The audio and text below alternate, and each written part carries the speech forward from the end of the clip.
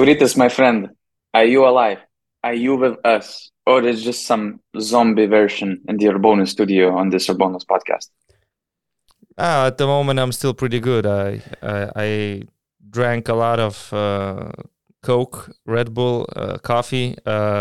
So at the moment, I'm still feeling alive. But I have 3 podcasts today in total, so I don't know what's gonna happen during the day. I might become unconscious at some point, but for our podcast, for the next 40 minutes or an hour, I think I have some energy in me. I think you just should make it clear that it's not like you started your day this morning. I mean, it's still kind of ongoing day for you since yesterday, basically, right? Can you It's still explain your, Tuesday for let's Rytis. say, schedule when your day actually has started?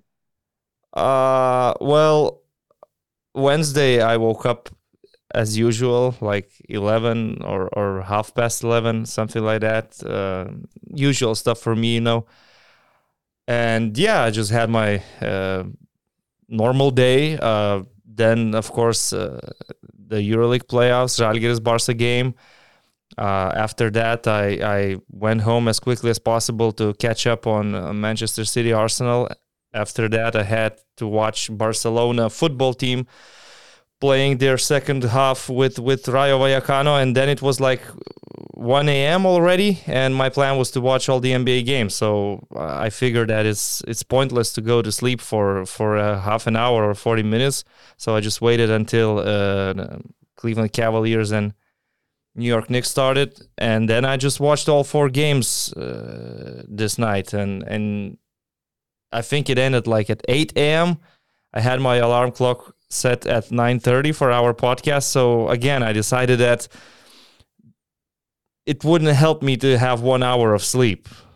So I haven't slept for almost 24 hours so far. Yeah, it still feels like a very long Wednesday to me, even though it's already Thursday. But I just had to watch all the NBA action. It was just such an amazing night, and I couldn't miss it. So yeah. Sorry if I have some struggles during the podcast. Can you love So sports far, you look more really than good. Rytis? I don't know, man. Maybe you can. I mean, it's just that I try to watch so much in different leagues, different sports, and it takes some time. And sometimes I have to sacrifice my sleep or something like that. And Yeah, my especially personal life. and especially right now that it's playoffs time. Yeah, of course. Yeah, I mean, on a normal day, I could like wake up, don't spoil the results, and watch it on demand. But today it was impossible because like I said, I have a very busy day. I have an NBA podcast as well, so I have to be prepared, and it wouldn't be possible for me to catch up somehow. So I had to watch everything live. But I'll be all right. It's not the first time. It's not. Donatas was working with me last year during the Winter Olympics, when I had to adjust to a different time zone while being in Lithuania. So I can manage it. Hey, and since you watched all those NBA playoff games tonight, can you be real quick with your impressions about Bucks being eliminated by the Heat in 5? Yeah, I mean it's a shocker, really. I'm still stunned by what happened, but it's not just about tonight's game. I mean, they were already down 1-3 in the series, and we must not forget that Giannis missed 2 games in this series. It obviously affected the whole outcome. However, I mean, they were in a good position to tie the series in Miami. They were up 10 in the fourth quarter, but Jimmy Buckets was just unstoppable. I mean, probably what he did in Game 4 was closest from what I've seen to MJ in today's NBA. I'm talking about his 56-point game. And today in Game 5, I mean, it was just a disaster. Honestly, I can't see how Coach Bud keeps his job after what he did tonight.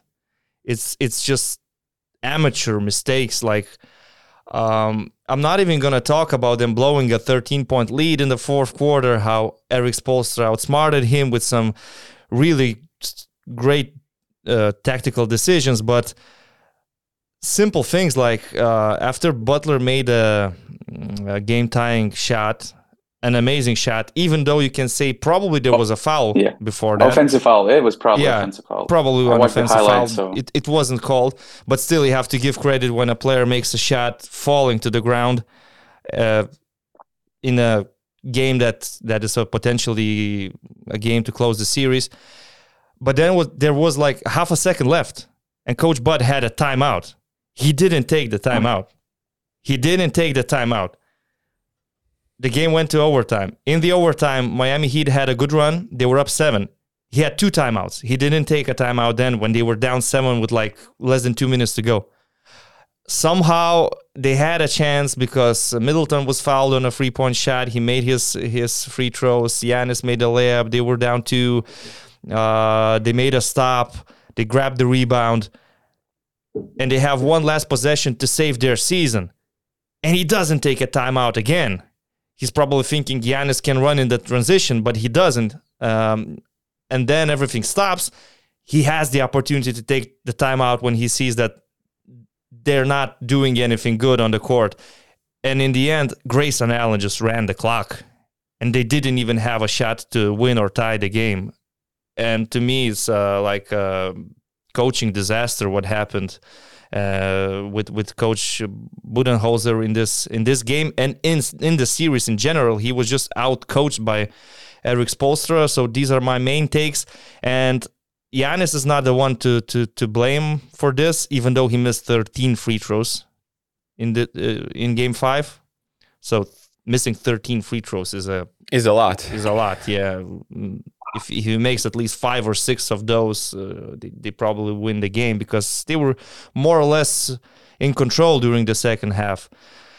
But still, Giannis was injured. He missed 2 games in this series. To me, it seemed like they can still win 3 on a row. They can save their season, but yeah, it just didn't happen. And all the credit goes to Coach Spoelstra, Jimmy Butler. He played like a superhero. And Bam Adebayo also really impressed me with his playmaking skills as a center. So yeah, these are my takes from this series. But Ritis, how can 10, having so many assistant coaches not telling you to take a timeout? That's what seems mind-boggling to me. I mean, you have 0.5. Players also, they can also take a timeout, no? So yeah, they have 0.5, and they had 1 timeout left. And they could draw up the similar play to what the Heat did. Yeah, a lob. You at least have a shot at it. Yeah. It doesn't mean you're going to make it, but you at least have an opportunity. The chances are slim. Let's say 5% maybe. But. I don't know. I mean, NBA head coaches have like 6 assistant coaches sitting next to them. You have a bench full of experienced veteran players. You have experienced players on the court, and they don't call a timeout. I mean, quite the opposite happened actually in the Golden State Warriors Sacramento Kings Game 4, when Steph Curry called a timeout when they didn't have one. Exactly, because Steve Kerr decided to use his last one for a coach's challenge. So they were punished with a technical, and they lost possession of the ball, and it basically cost them 4 points. And that game could have been killed by Harrison Barnes. Almost cost with an open look. A dynasty there. Yeah, it could have been a different series, but now we're talking about Warriors being up 3-2. So what's happening so far in the first round in the NBA is crazy. Really, I didn't expect the New York Knicks to be so solid. Basically without Julius Randle, or at least with half-injured Julius Randle. Of course, the main highlight is the Milwaukee Bucks, the number 1 seed, losing to number 8 seed Miami Heat, which makes Heat the first franchise in NBA's history to win a playoff series after the play-in, after winning the play-in tournament. The Lakers will probably be the second one if they can close the series at home with Memphis. I think it's only the 6th time in history when an 8th seed beats number 1. If I'm not mistaken, I think I saw something on Twitter. It should be the first time when they beat the number 1 seed in 5. Or the second time, I'm not so sure. But, I mean, upsetting the number 1 seed is one thing, but in 5? Mm-hmm. Do you see it as a failure? Do you see this Bucks season as a failure? Because Giannis was asked the press conference, about right? Yes, I did see that press conference bit. I don't see it as Giannis' failure.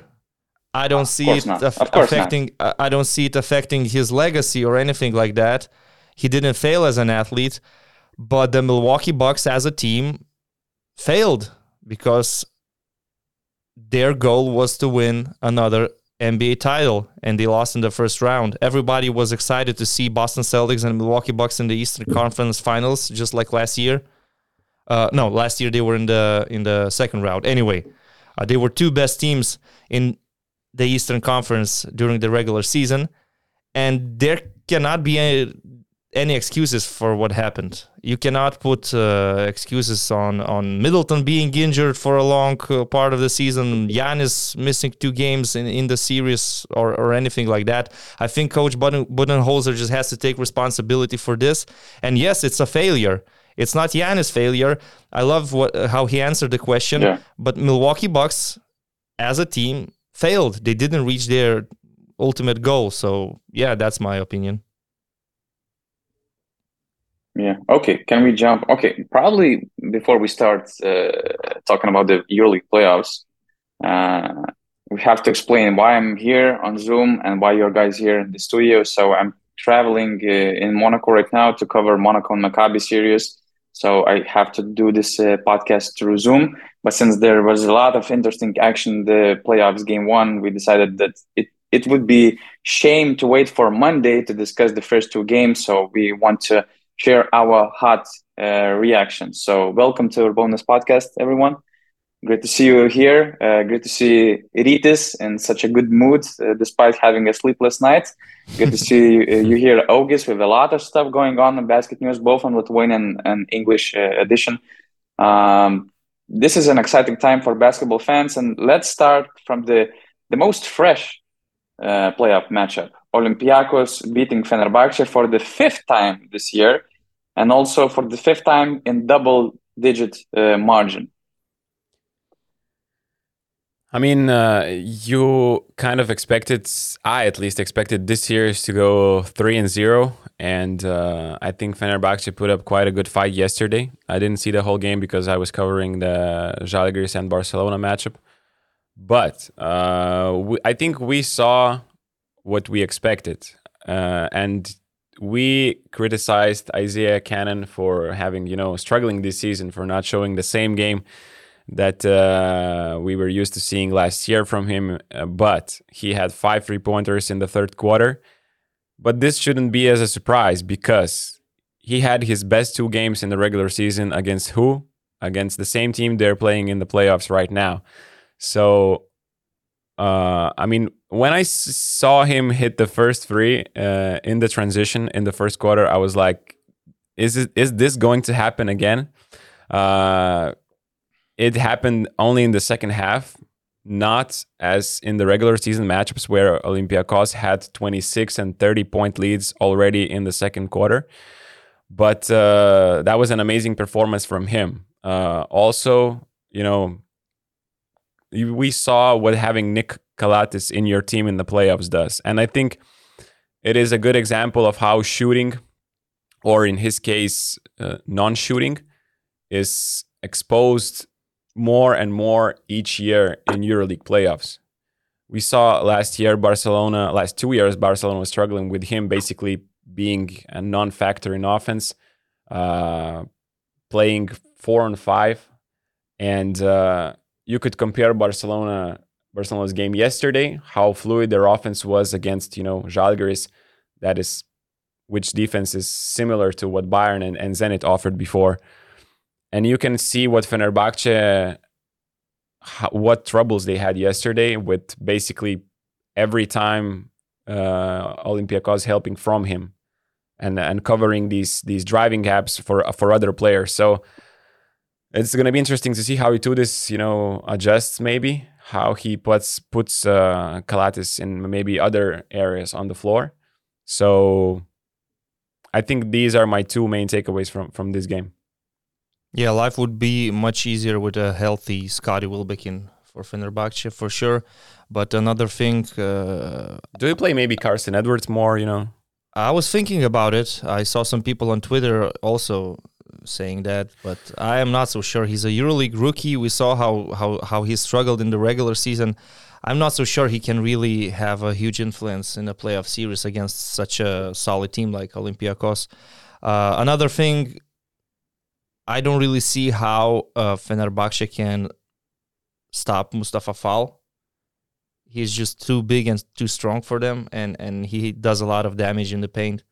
So yeah, I mean, they started Jakiri to match up against him, but just like we saw him last year against Monaco, exactly, having these stints where he is dominating the floor. Monaco had same problems. Motiunas suffered, Donta Hall suffered. They just suffered because Mustafa Fall is so strong and so big, and he's also a pretty good passer.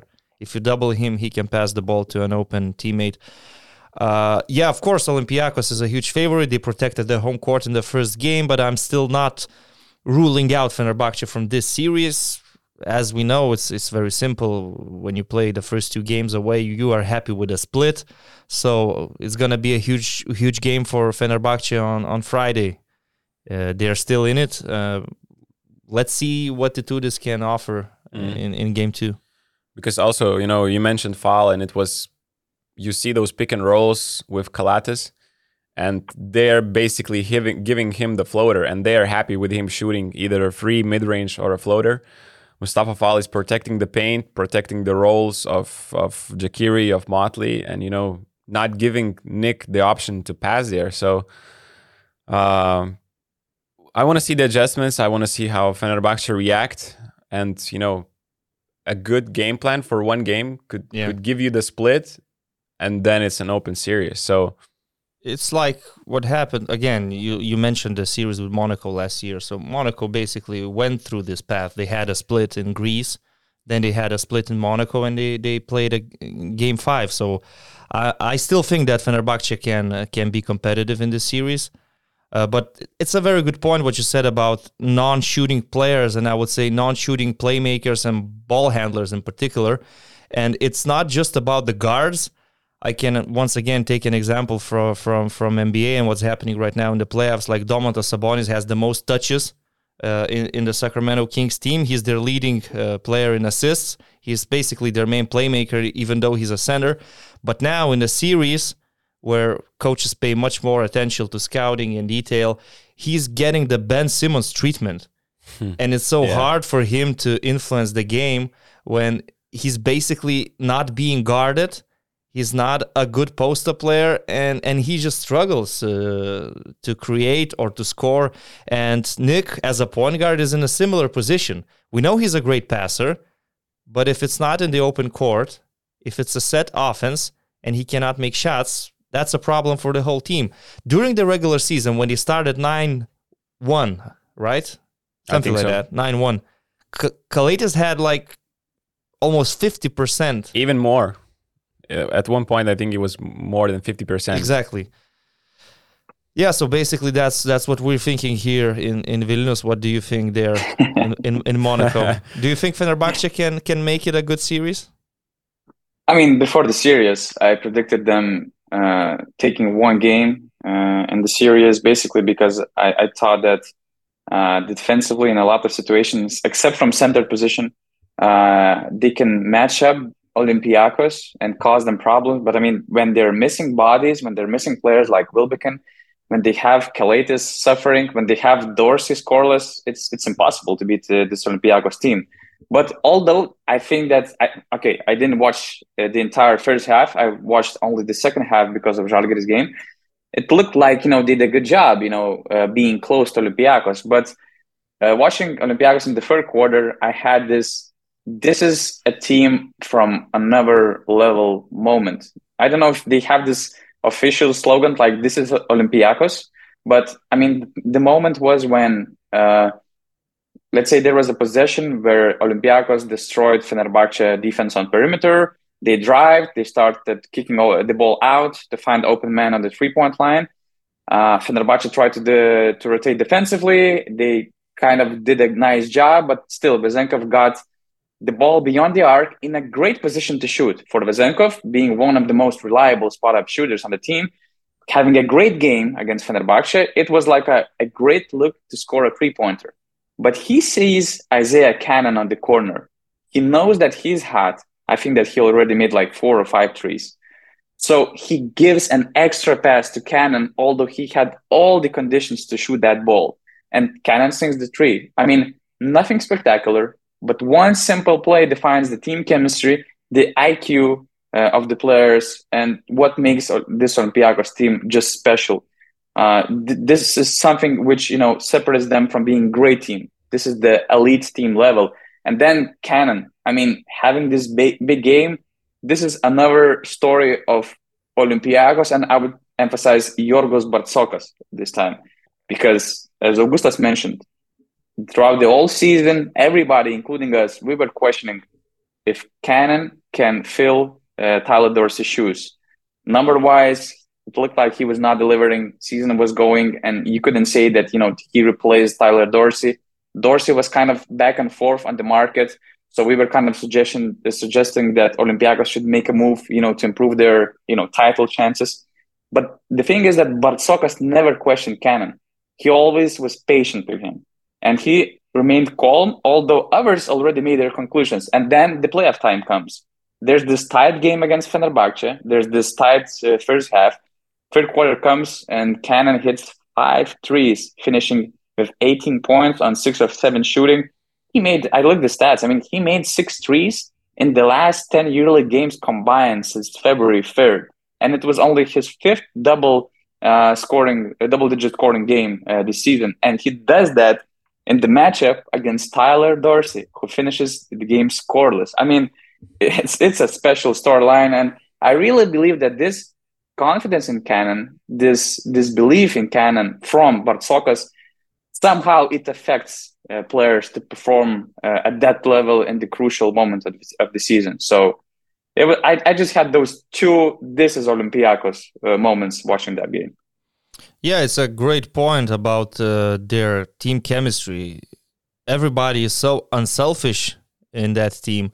Nobody cares about their individual performances. It's all about the team. And now we're talking about Cannon hitting those shots. Maybe in game 2, we will be talking about Shaq McKissick, Giannis Larenzakis, or any other role player having a huge performance. That's what they did during the whole season. We can remember that they had some periods without Slukas. Okay, Thomas Walkup stepped up, Papanikolaou stepped up, McKissick stepped up, and now it's a playoff series. We're talking about Fenerbahce like 3 or 4 key players must deliver for them to win. And in Olympiacos, they're not so dependent on Vezenkov putting up 20 points, 10 rebounds every single night. They're not so dependent on Slukas getting a double-double in points and assists. It's just all about the team. And so far, Olympiacos has been the best team in Europe, in my opinion. I mean, of course, in EuroLeague is like... what's the word? It's like a very tough tournament because of the Final Four. You can be the best team and lose one game, and that's it. But from what we've seen so far, they're definitely playing best basketball. Give me your thoughts and feelings about Kevin Punter making his best Damian Lillard impression. It's not Dame. It's of course. I mean, it's KD. Let's be honest, and it's not the first time the comparison comes up. Actually, early in the season when Partizan faced Žalgiris and Punter got hot, I said that Žalgiris right now they're dealing with an undersized Kevin Durant, and the release is very similar. Number 7, his name is Kevin. I mean, loves to go left and pull up. Exactly. By the way, kudos to our social media team making this meme with Home Alone movie and Kevin Punter sinking the game winner. Yeah, that was. I didn't see that. That was but nice. Yeah, sounds good. So, I mean, that shot is just what elite players do. What else to be said? Like, Kevin Punter is a killer, and he was terrorizing Madrid throughout the whole game. It's not just about the game winner, it's about the whole game. And one thing is Kevin Punter being, at the moment, probably the best scorer in Europe, but the other thing is Željko Obradović being the best coach in Europe.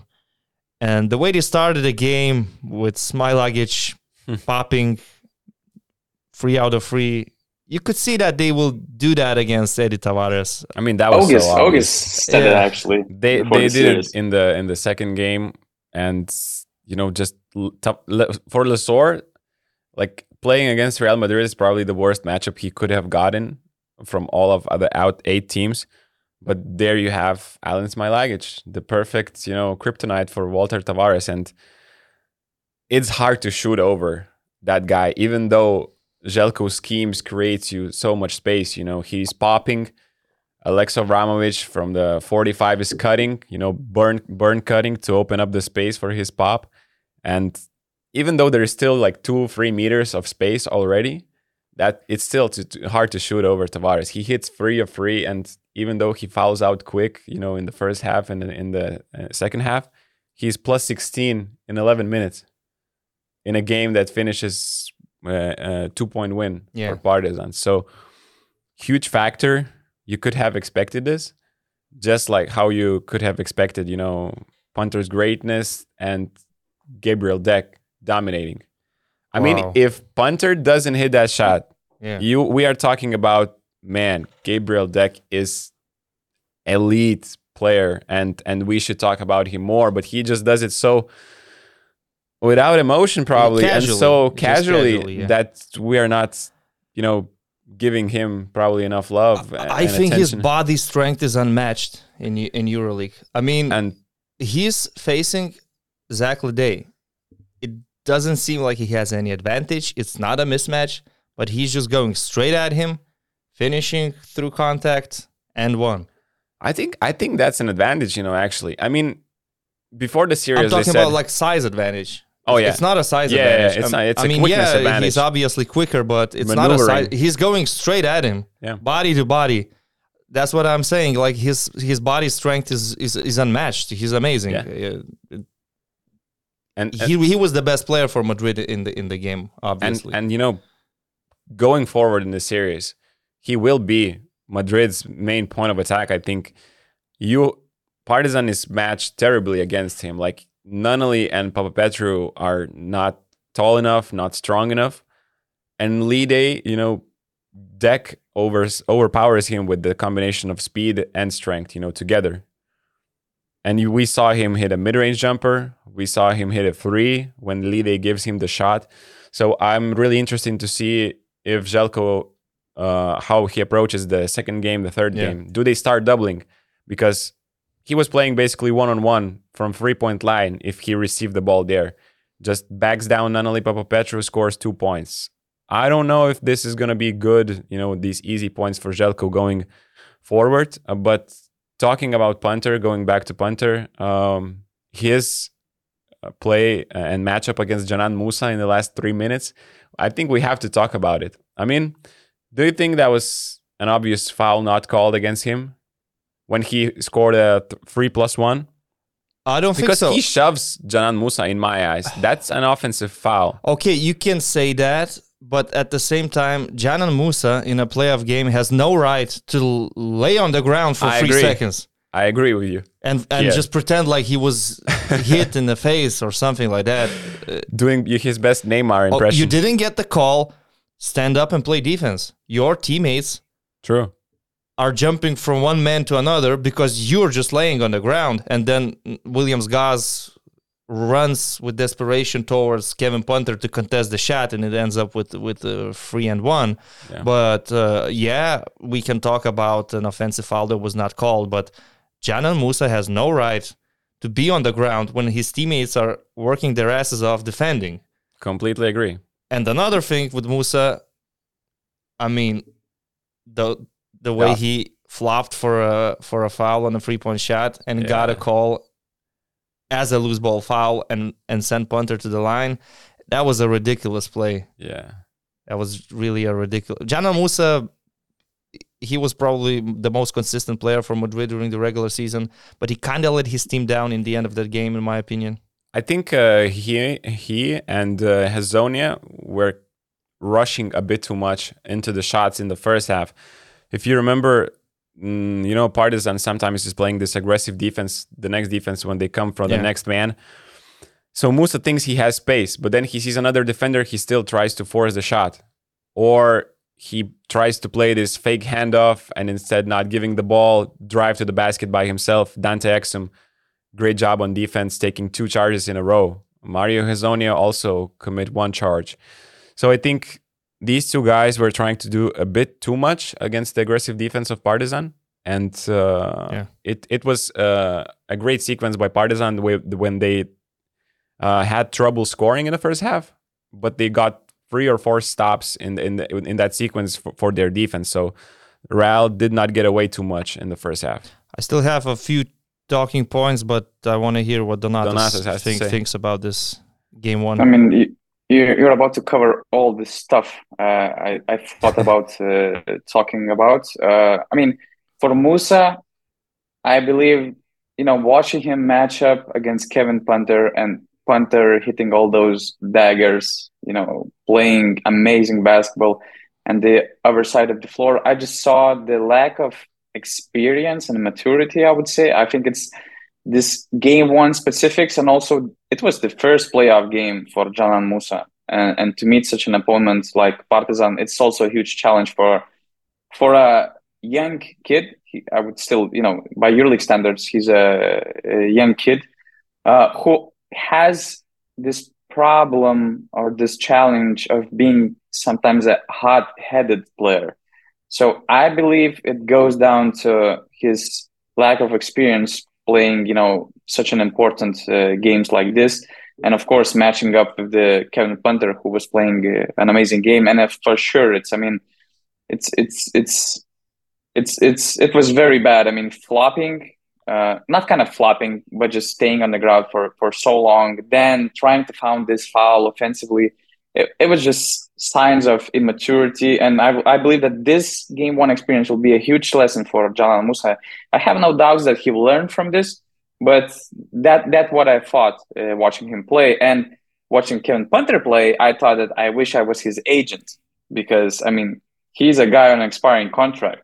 And, I mean, I believe that he's a 2 million player easily in the market. And if I'm Partizan, I don't know what are my chances to keep him, because even though Partizan really stepped up financially, I don't know if they can afford having him close to 2 million. I mean, they might get him for a lower price because of his connection with Željko Obradović, because of his status in Partizan team, being the captain of the club. This is something big, but I mean, if the difference will be huge, it's not going to be easy to keep him. And it just depends on who is also going to be on the market. And of course, if I'm a big team, no matter who I have on my roster, I try to get Kevin Punter, because he's just an elite, not just because of his skill, but his off the court leadership, not the vocal leadership, I would say, but he's setting a great example, being a true pro with his approach, the way he approaches the practices, the professionalism. It's all there.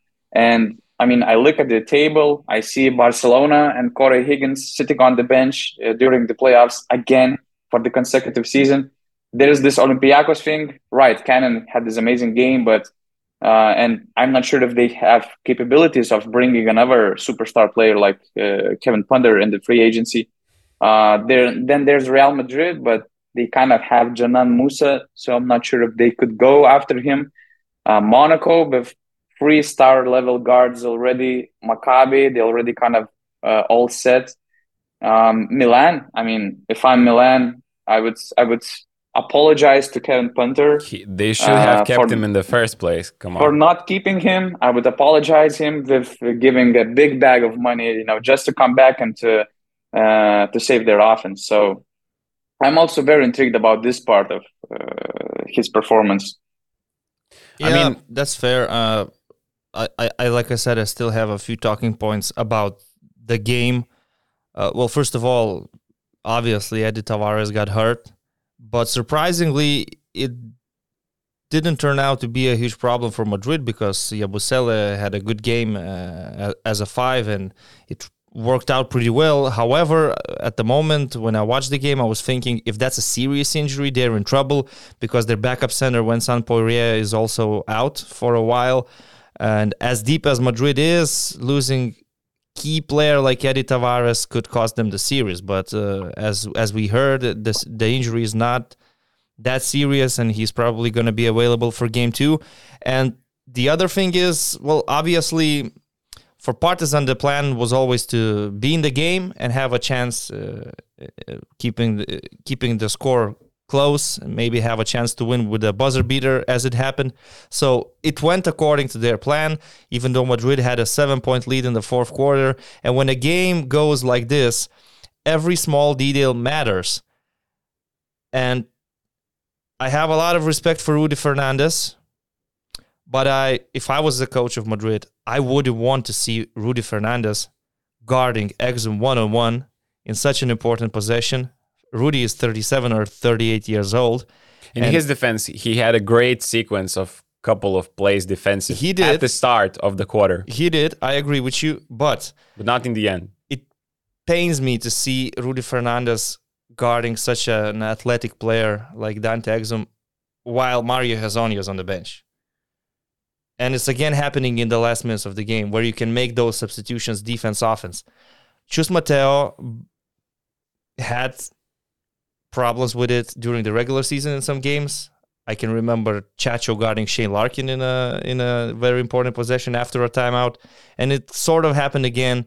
And I'm not blaming Rudy for that. He put a lot of effort to stop Dante Exum. It's just that Exum has huge steps and such incredible physicality that sometimes he's just unstoppable. But to me, I'm thinking that Hezonja is a much better defender, and he could do a better job in a situation like this. So again, Real Madrid gave Exum's and one, Punter's 3 and 1, and basically, that's what decided the outcome of the game. Partizan had the last shot, and it was up to Željko to decide whether he wants to take the shot earlier, in case if they miss, to have a chance to foul and somehow save the game. But he went with a full possession, keep the ball, give it to your best player, and trust his abilities to score. And Punter did a great job creating some space with that crossover. Yabusele, again, he also did what he can, in my opinion. But there, depends only on Punter. Punter is just too good. I mean, you cannot blame Yabusele for that shot. Željko got what he wanted. Yabusele is not elite. He's good, but he's not elite. Partizan were looking for him. And Kevin Punter, when he's going to the left, he's pulling up. You are at his mercy. Yeah. There will be a video out about this game later today. And I found game winners from Punter. And, Partizan fans might not like it, but he had hit an identical shot with Zvezda jersey 3 years ago against Asvel. Same isolation play, a crossover right to left, one dribble, and he is pulling up over the big guy. Identical shot. So, that's his go-to move. He said it himself. I've been doing it since 7 years old. I'm practicing that shot.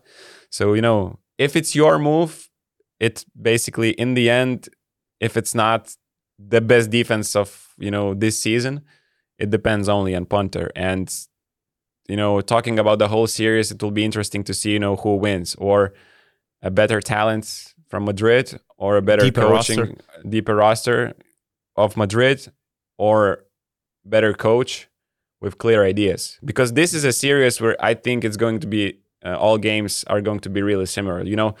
Teams already know which places to attack, through Deck, through Yabusele in the post, through Tavares maybe if he is healthy, and Partizan knows where to attack also.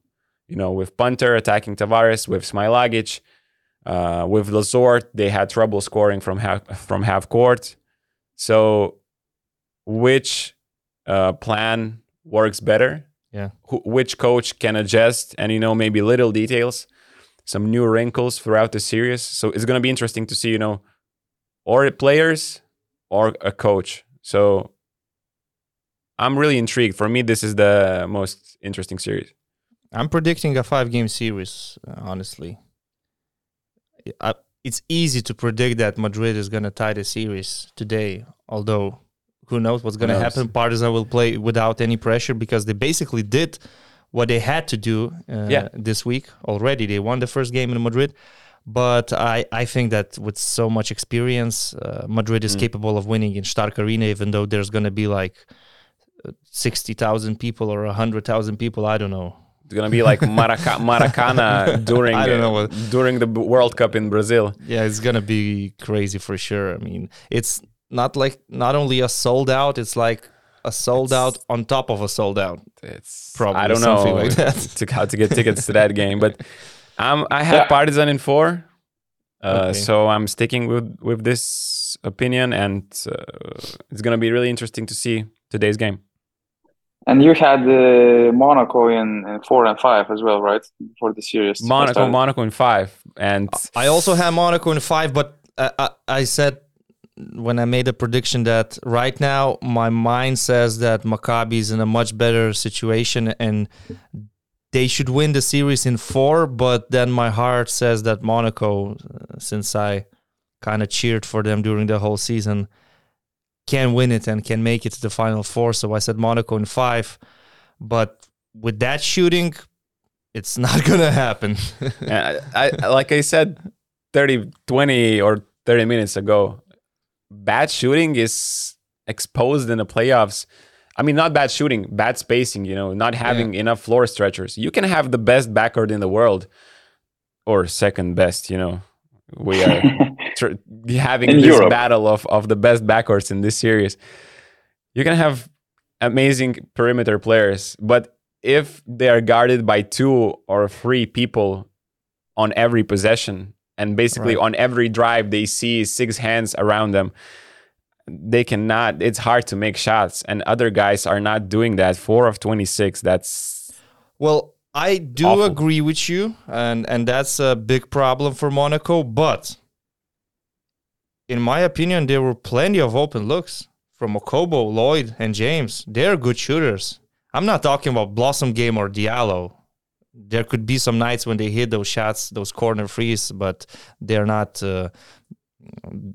very consistent shooters. Maccabi probably will take Blossom Game shooting like 6 or 7 threes per game. But there were so many open looks. Elio Kobo lost his confidence. I calculated at least 8 really wide open shots that Monaco missed. And I think that's huge. And it's not like Blossom Game or Motiejunas was just taking those shots. I mean, Okobo, Lloyd, it was okay. Mike James, he got a different treatment. He didn't have basically any open looks, so even he had to force some shots, to get a shot, to get a better shot to score from the 3. But yeah, they were in a situation to score, and basically a couple or a 3-4 3-pointers out of these open looks combined with some tough shots. I mean, they could have changed the game immediately. And on the opposite side of the floor, you see Wade Baldwin, making the off-board 3-pointer. So that should hit your head really heavy when you're on your worst shooting night the entire season. I mean, 4 out of 26, 15% of shooting percentages is just ridiculous. And it was possible to predict that it could be a problem for Monaco during the series, because during the regular season, they were the worst 3-point shooting team. But they compensated for it with other things that they do on the court. However, in my opinion, Maccabi didn't even play such a good game, honestly. No. They didn't. But it was just offensively, enough to win. I mean, defensively, they were fine, but a lot was down to Monaco missing shots. And Monaco was staying in the game just because of free throws. But after the first half, I was thinking, Monaco missed all of their 3-pointers and they're down by 3? Yeah. That's a good position to be in. And I expected them to start making some shots, but Maccabi made a run in the 3rd quarter. They built a lead, and they kept it in the 4th quarter, because when these two teams played each other during the regular season, Maccabi at home dominated the 4th quarter. Monaco at home dominated the 4th quarter.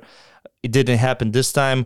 And I think Monaco, as a club, has to do something about the Maccabi fans, the Maccabi support, because they were shooting to the basket where they have their own fans in the first half. But in the second half, they were shooting to the basket with Maccabi fans behind it. And it's probably not a coincidence that Mike James made only 2 from 6 shooting free throws while Maccabi fans were chanting some bad words towards him. So other players didn't miss. They missed 7 free throws out of 28, and so. But your best player missed. Your best player. I mean, why is he having that's problems? That's a problem. And I'm just thinking, is it possible to arrange somehow that they would shoot to that basket in the first half and shoot to the other in the second? I'll have to ask it, or even to make this suggestion, because it makes sense. Because the funny part is that Monaco was probably the most generous team and the host for the away team fans, because Žalgiris fans had huge problems of getting tickets to Barcelona game. A lot of tickets and reservations were cancelled. Kind of the same happened with Madrid, but of course, Serbians, they are smart. They always find a way how to get in, and they actually created a nice atmosphere. And Monaco was probably the most generous team because they find an agreement for letting in 580 fans to the gym of like 5,000 capacity. This is a nice percentage of fans that you're allowing to your gym. And then they're getting this treatment with Mike James, getting these fans screaming at him like, fuck you, Mike James, chants and stuff like that. So I didn't want to say it out loud, but yeah. Thank you, Donatas. Yeah, and Mike heard it, actually. It was impossible not to hear. If I heard it on a broadcast, then of course he heard it being there. It felt like the game was played in the neutral court, or it was kind of some cup tournament game that both team fans visiting the arena. So games 3 and 4 will be played in the neutral camp as well. So good luck for Monaco beating that. I mean, but they must win today to save the series, because if you go to Tel Aviv being down 0-2, it's basically done. It's done. So they must win. I think they will win. I think they will bounce back, because you cannot shoot worse than that. First of all. The second thing is that I think that some of the players, they had some mentality issues approaching the game 1. I mean, Elie Okobo was in a great shape recently in the last couple of months, emerging as a potential new franchise player, even maybe over Mike James, giving his skill, youth, and his potential. And then it felt like he missed some nice looks. I mean, the ball was like almost going in, and then he came out. He missed some nice layups with the space he created through the contact. And it felt like that Elie took himself out of the game. I mean, I don't remember an elite player kind of already giving up on the game in the end of the third quarter. And especially they hurt a lot Monaco defensively. I mean, basically Lorenzo Brown, Wade Baldwin, they were going just through him, and they killed Monaco's defense, whether with floaters, mid-range jumpers, I mean, attacking the rim from their sweet spots, or just, passing lobs and dishing those assists to the big. So I think it was I would say, huge mental mistake or a huge mental issue that Okobo faced, because Lloyd also had an awful game, but it's because he had some health issues. He barely practiced in the last week or two. He lost a lot of weight, significant weight, so he was not himself, but I kind of get it. But at the same time, Okobo is playing 35 minutes.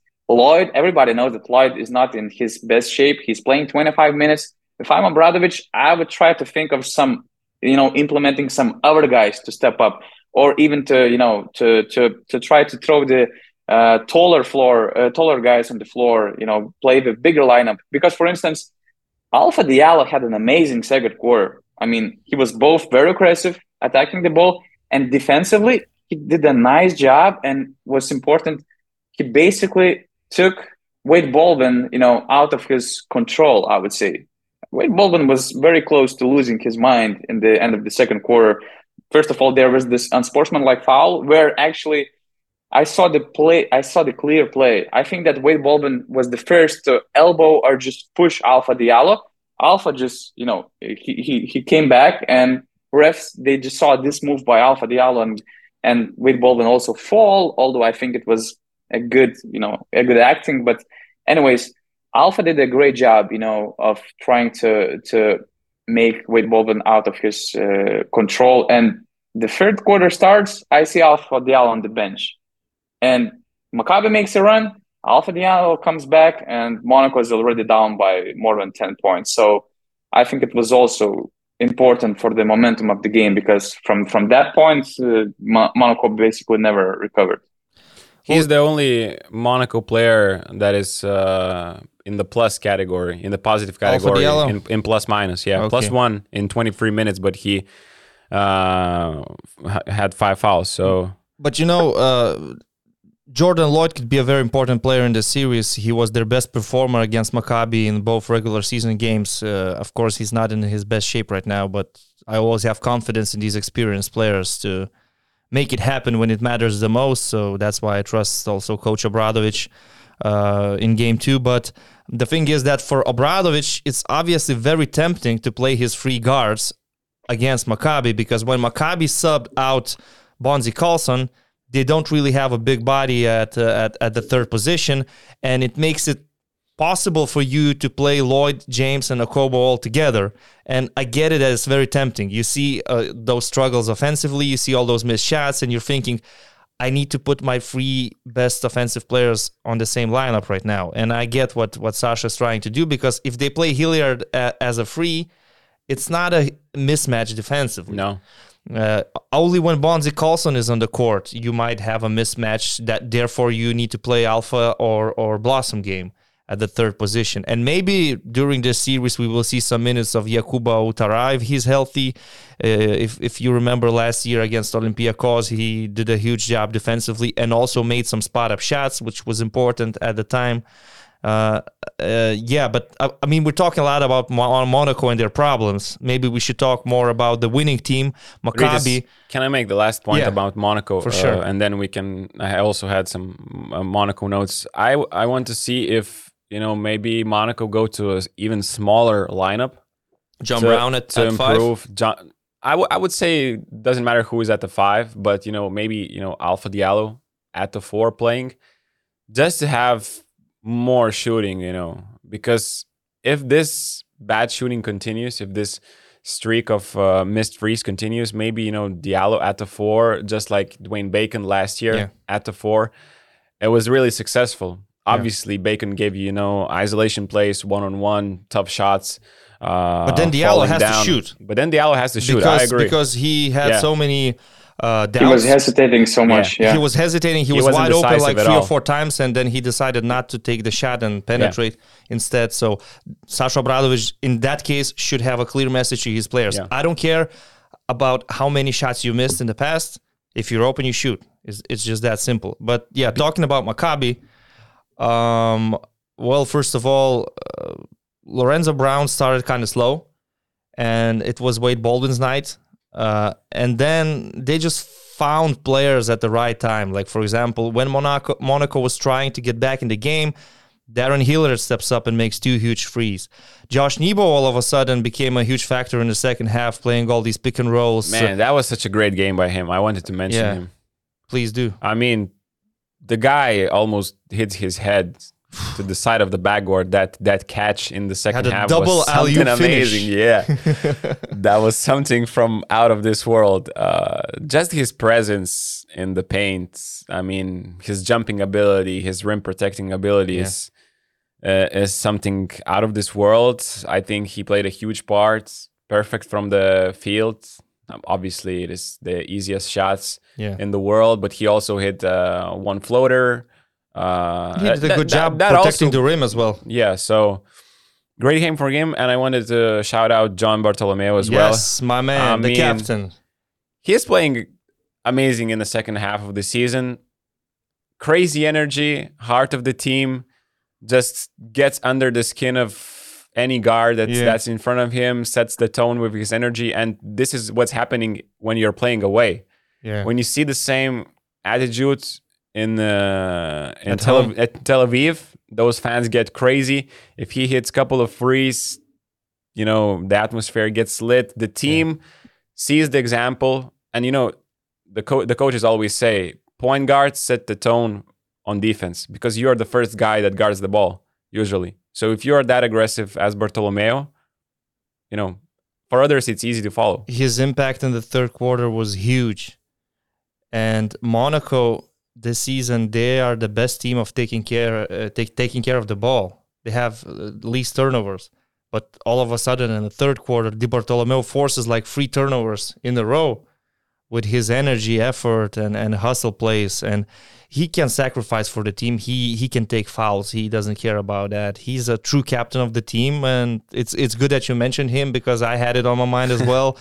So exactly. Qatar just found players at the right time, and it's also a good thing for Maccabi that Poitras is back in the rotation, and he had some solid minutes as well. So now Qatar will have a better rotation with his bigs. He has Sorkin, he has Nebo, he has Poitras, he has Cohen, so many options. And Maccabi is in a great position right now. They are leading, and they already know whether they win or lose today, they have the possibility to not go back to Monaco, to close it in Tel Aviv. And that's what they wanted because they're the best home team this season. Katash also deserves the credit for preparing this game plan, forcing Mike James to kick the ball out as much as possible. As Augie said, trying to put the ball in the hands of the players who has a lower shooting percentage. Exactly. And just to make him get rid of the ball, to avoid him shooting the 3-pointers and to take those gambles that paid off with so many missed shots. And it was actually, it's rare when you enter the locker room, when you make those post-game interviews, it's rare to hear in the first statement from the players, it was rare experience to hear basically every player saying this win, this achievement goes for the coach, first of all.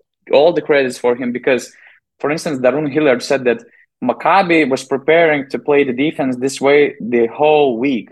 Even in the Israeli league games, they were preparing for this kind of Mike James treatment.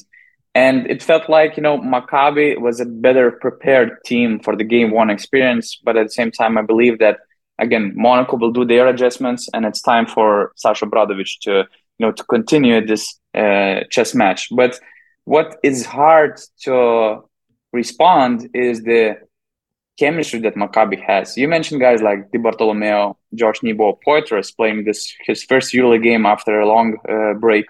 Even Cohen. Everybody coming off the bench, it feels like they have their clear roles.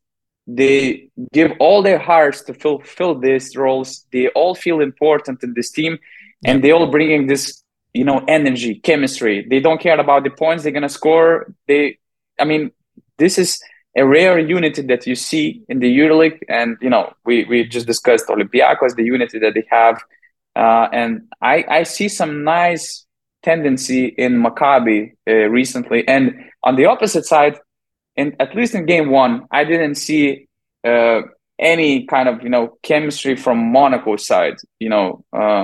Supporting each other, being there, having guys like Di Bartolomeo, fighting their asses off, trying not to survive, not to surrender in the end of the third quarter. So I believe that Monaco also has to do this mental adjustment. Bench players have to be more active. The team has to be more vocal, and they cannot let their hands down so early. I partially agree with you, but at the same time, I'm trying not to overanalyze and overcomplicate things. To me, it looks just as simple as make some shots and avoid some sloppy turnovers that happened in the third quarter. Make some shots and you're good. If Maccabi plays more or less the same game that they played on Tuesday, you can beat them as long as you make shots. Yeah, that's for sure. That's for sure. And but on top of making those shots, Monaco still has to do some mental adjustments. At least you're there in Monaco, you have a better feeling probably about that, and you see the bench reactions and everything. You're closer to the action, but it's not like that they have some locker room problems that may look actually watching them on TV. Yeah. They're good. Everything is fine. It's just that they don't have that kind of the same, chemistry or energy that Maccabi has, and in tough moments it really boosts the team. I just think today they just need, in the very first possession, that nice feeling of ball going through the net. And if you make your first shot, it might be a good night for them. But you cannot win in today's basketball shooting 4 from 26. It's almost impossible. Get some easy shots, get your players going, and in Obradovic's defense, if he needs any. Last year, he and his coaching staff were making great adjustments in the series against Olympiacos. So I expect to see some of that today, and I expect Monaco to even the series. I expect actually to have a long series, maybe even a game 5. We're still but we'll staying with our takes. Maccabi is in a great position. Yeah, Maccabi is in a great position. And I love both of these teams. So either way, I'm happy that one of them will be in the Final Four. So 1 hour has passed. Do you want Donatas to talk about the last game? I think we've talked about everything. I think that's enough, all the playoff games. We've covered all the playoff games, NBA, EuroLeague. What else is there to talk about? I've actually picked Maccabi in 5, and I received I don't know how to call it, friendly or funny middle finger treatment from Mike James for that kind of choice. So yeah. At least so he's not coming to the pod anymore, I guess. No, he said that he's gonna talk to me after game 5, so I'm good. I'm good. Oh, so he knows he's going to game 5. Either way. I mean, the reporter, if they win or lose, I have him. So, by the way, the reporter that did the TV interviews after the game had a second question for Sasha Obradovic and said, "There are 4 more games still, right?" 4 more games. Like, there's something we don't know, maybe, you know. Sasha didn't respond to that, but like, yeah, sure, there are 4 more games, whatever. It's no big deal. Maybe the reporter thought it's like best of 7 or something. I don't know. Anyway, it sucks so bad to talk about Žalgiris and Barcelona, right? Can we just be really short? I can be really short.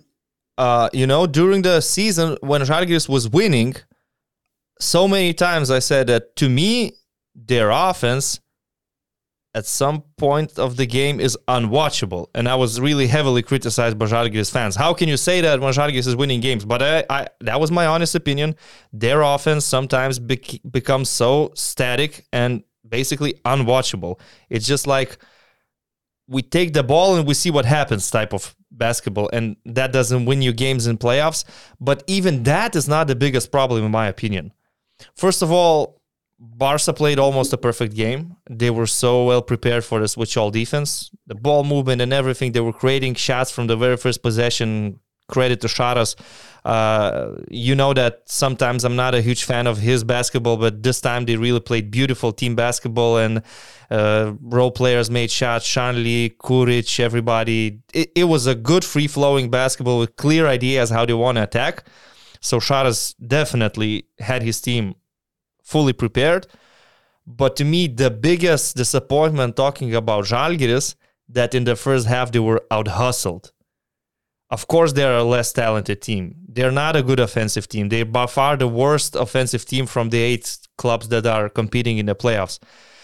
So in that case, you cannot afford to be out-hustled by a more talented team. And that's what happened in the first half. That's how Barca built the early lead, and they were in control during the whole game. And that's the thing. I mean, if Žalgiris wants to be in the series, first of all, they cannot concede 50 points in a half.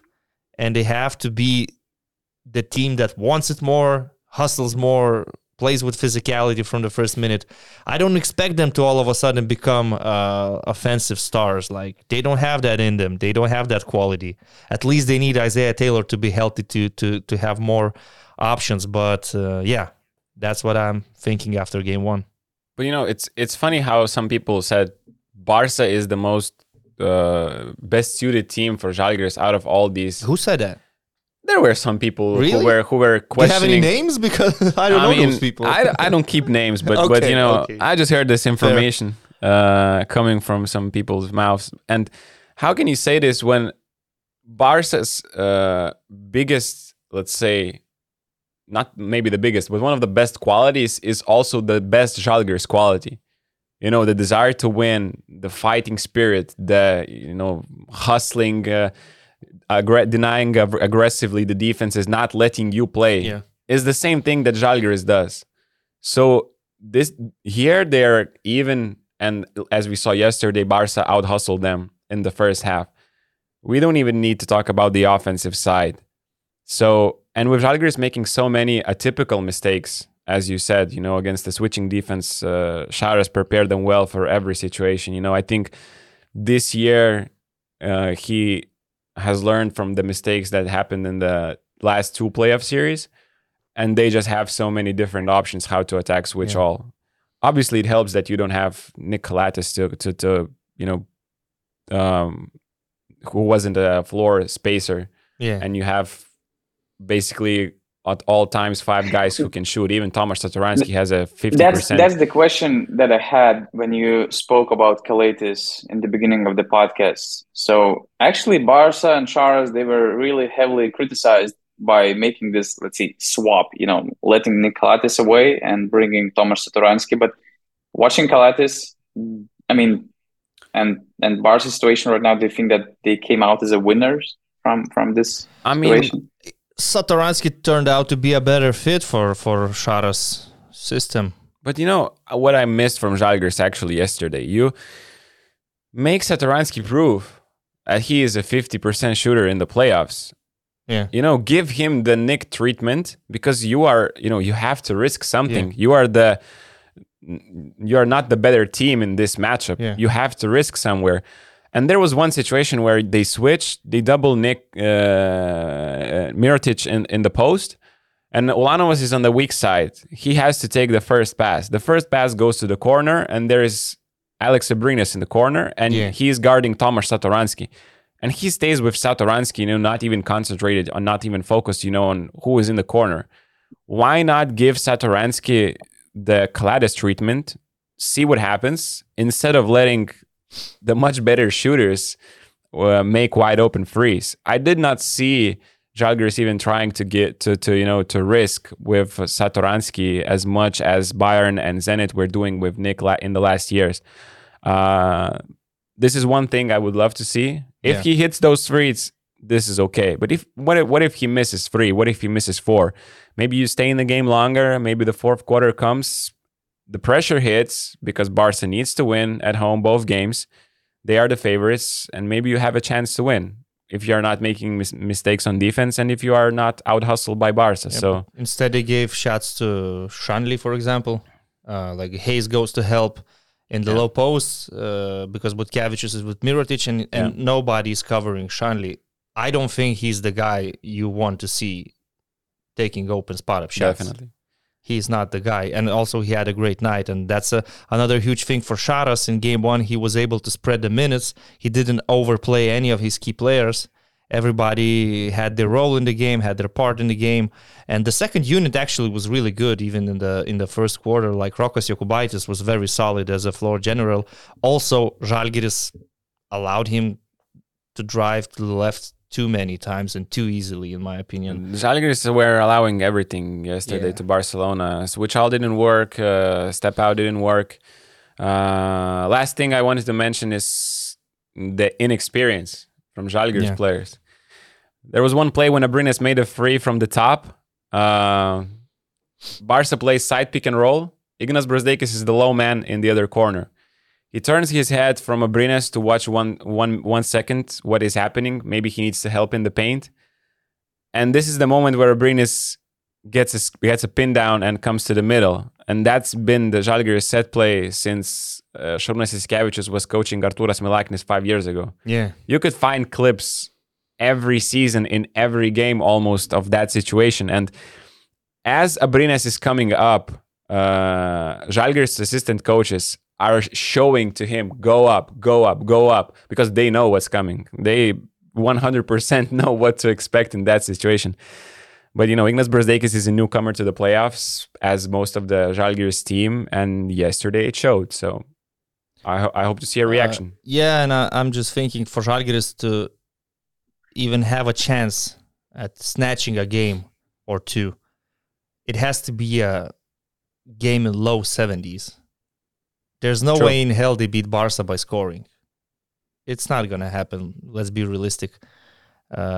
So yeah, and to me, honestly, it's still mind-boggling how Žalgiris is in the playoffs with such a assist-to-turnover ratio. It's something really unique, and it's a miracle what Kazis Maksvytis did with his team. Even if they get swept, it's already a great season for Žalgiris. But obviously, we would like to have 2 sold-outs, of course, which means they need to win at least 1 game. Just one thing to add. I had this feeling that as much as missing 3-pointers hurt Monaco against Maccabi, I had the same feeling with the Barca getting offensive rebounds, especially in the beginning of the game. And as you guys mentioned, you cannot allow as Žalgiris to be out-hustled by Barca. But the problem is that there were also some, I would call tactical things behind the crazy offensive rebound numbers in the first quarter, for instance, when they built this double-digit lead.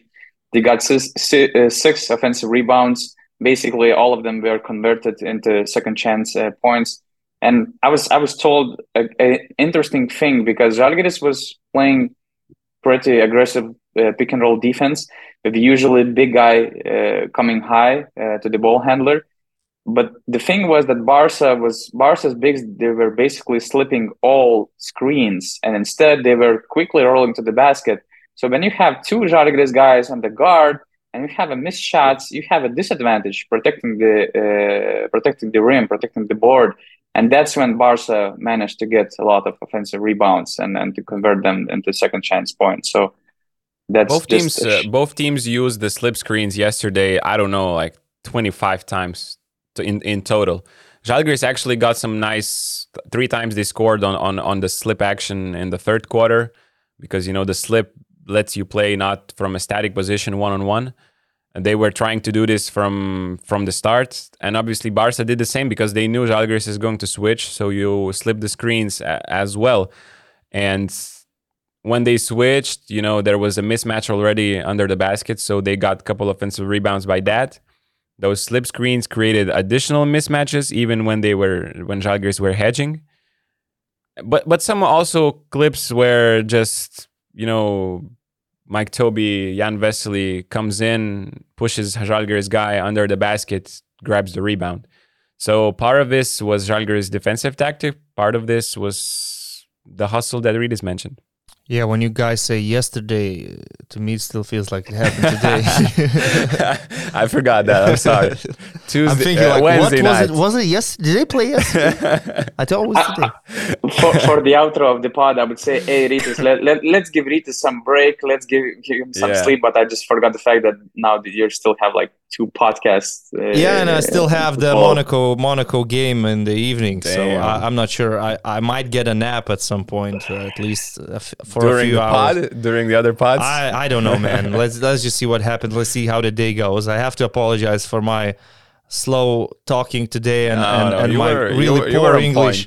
I do know when I'm speaking poor English and when I'm forgetting words, even though I consider myself kind of fluent, but today is not my best day. But yeah, I mean, you could say you were Monaco, just struggled, and you will be better next time. Out of 10, I would give myself a 4 for today's performance. Nah, you're being way too hard. Come on, man. You're better, bro. There was just one moment where you forget what you wanted to say. I think in the beginning when I was talking about Bucks and Budenholzer, I was just like making up grammar that doesn't really exist in English. Okay. But yeah, whatever. We're Lithuanians. We're not native speakers. We're doing our best. Thanks for being on the pod so early. As I said, there's a lot of stuff happening on actually both Basket News editions, both on Lithuanian and English one. So August is providing a lot of stuff, a lot of analysis on basketnews.lt. On basketnews.com, you can find a lot of exclusive content because we have all 4 home courts covered by Basket News journalists. And for instance, this morning you can read, the interview with Miško Arnautović that I managed to catch up in Monaco is already published. So a lot of stuff over there. Just keep reading us. Just keep watching all the stuff we put on the YouTube. Please press like button, subscribe buttons, because it also really helps us to grow. And also, if you like what we're doing, join our BN Plus community on basketnews.com/plus. So thank you guys. Pleasure to see you again, and see you soon on Monday already in Vilnius studio.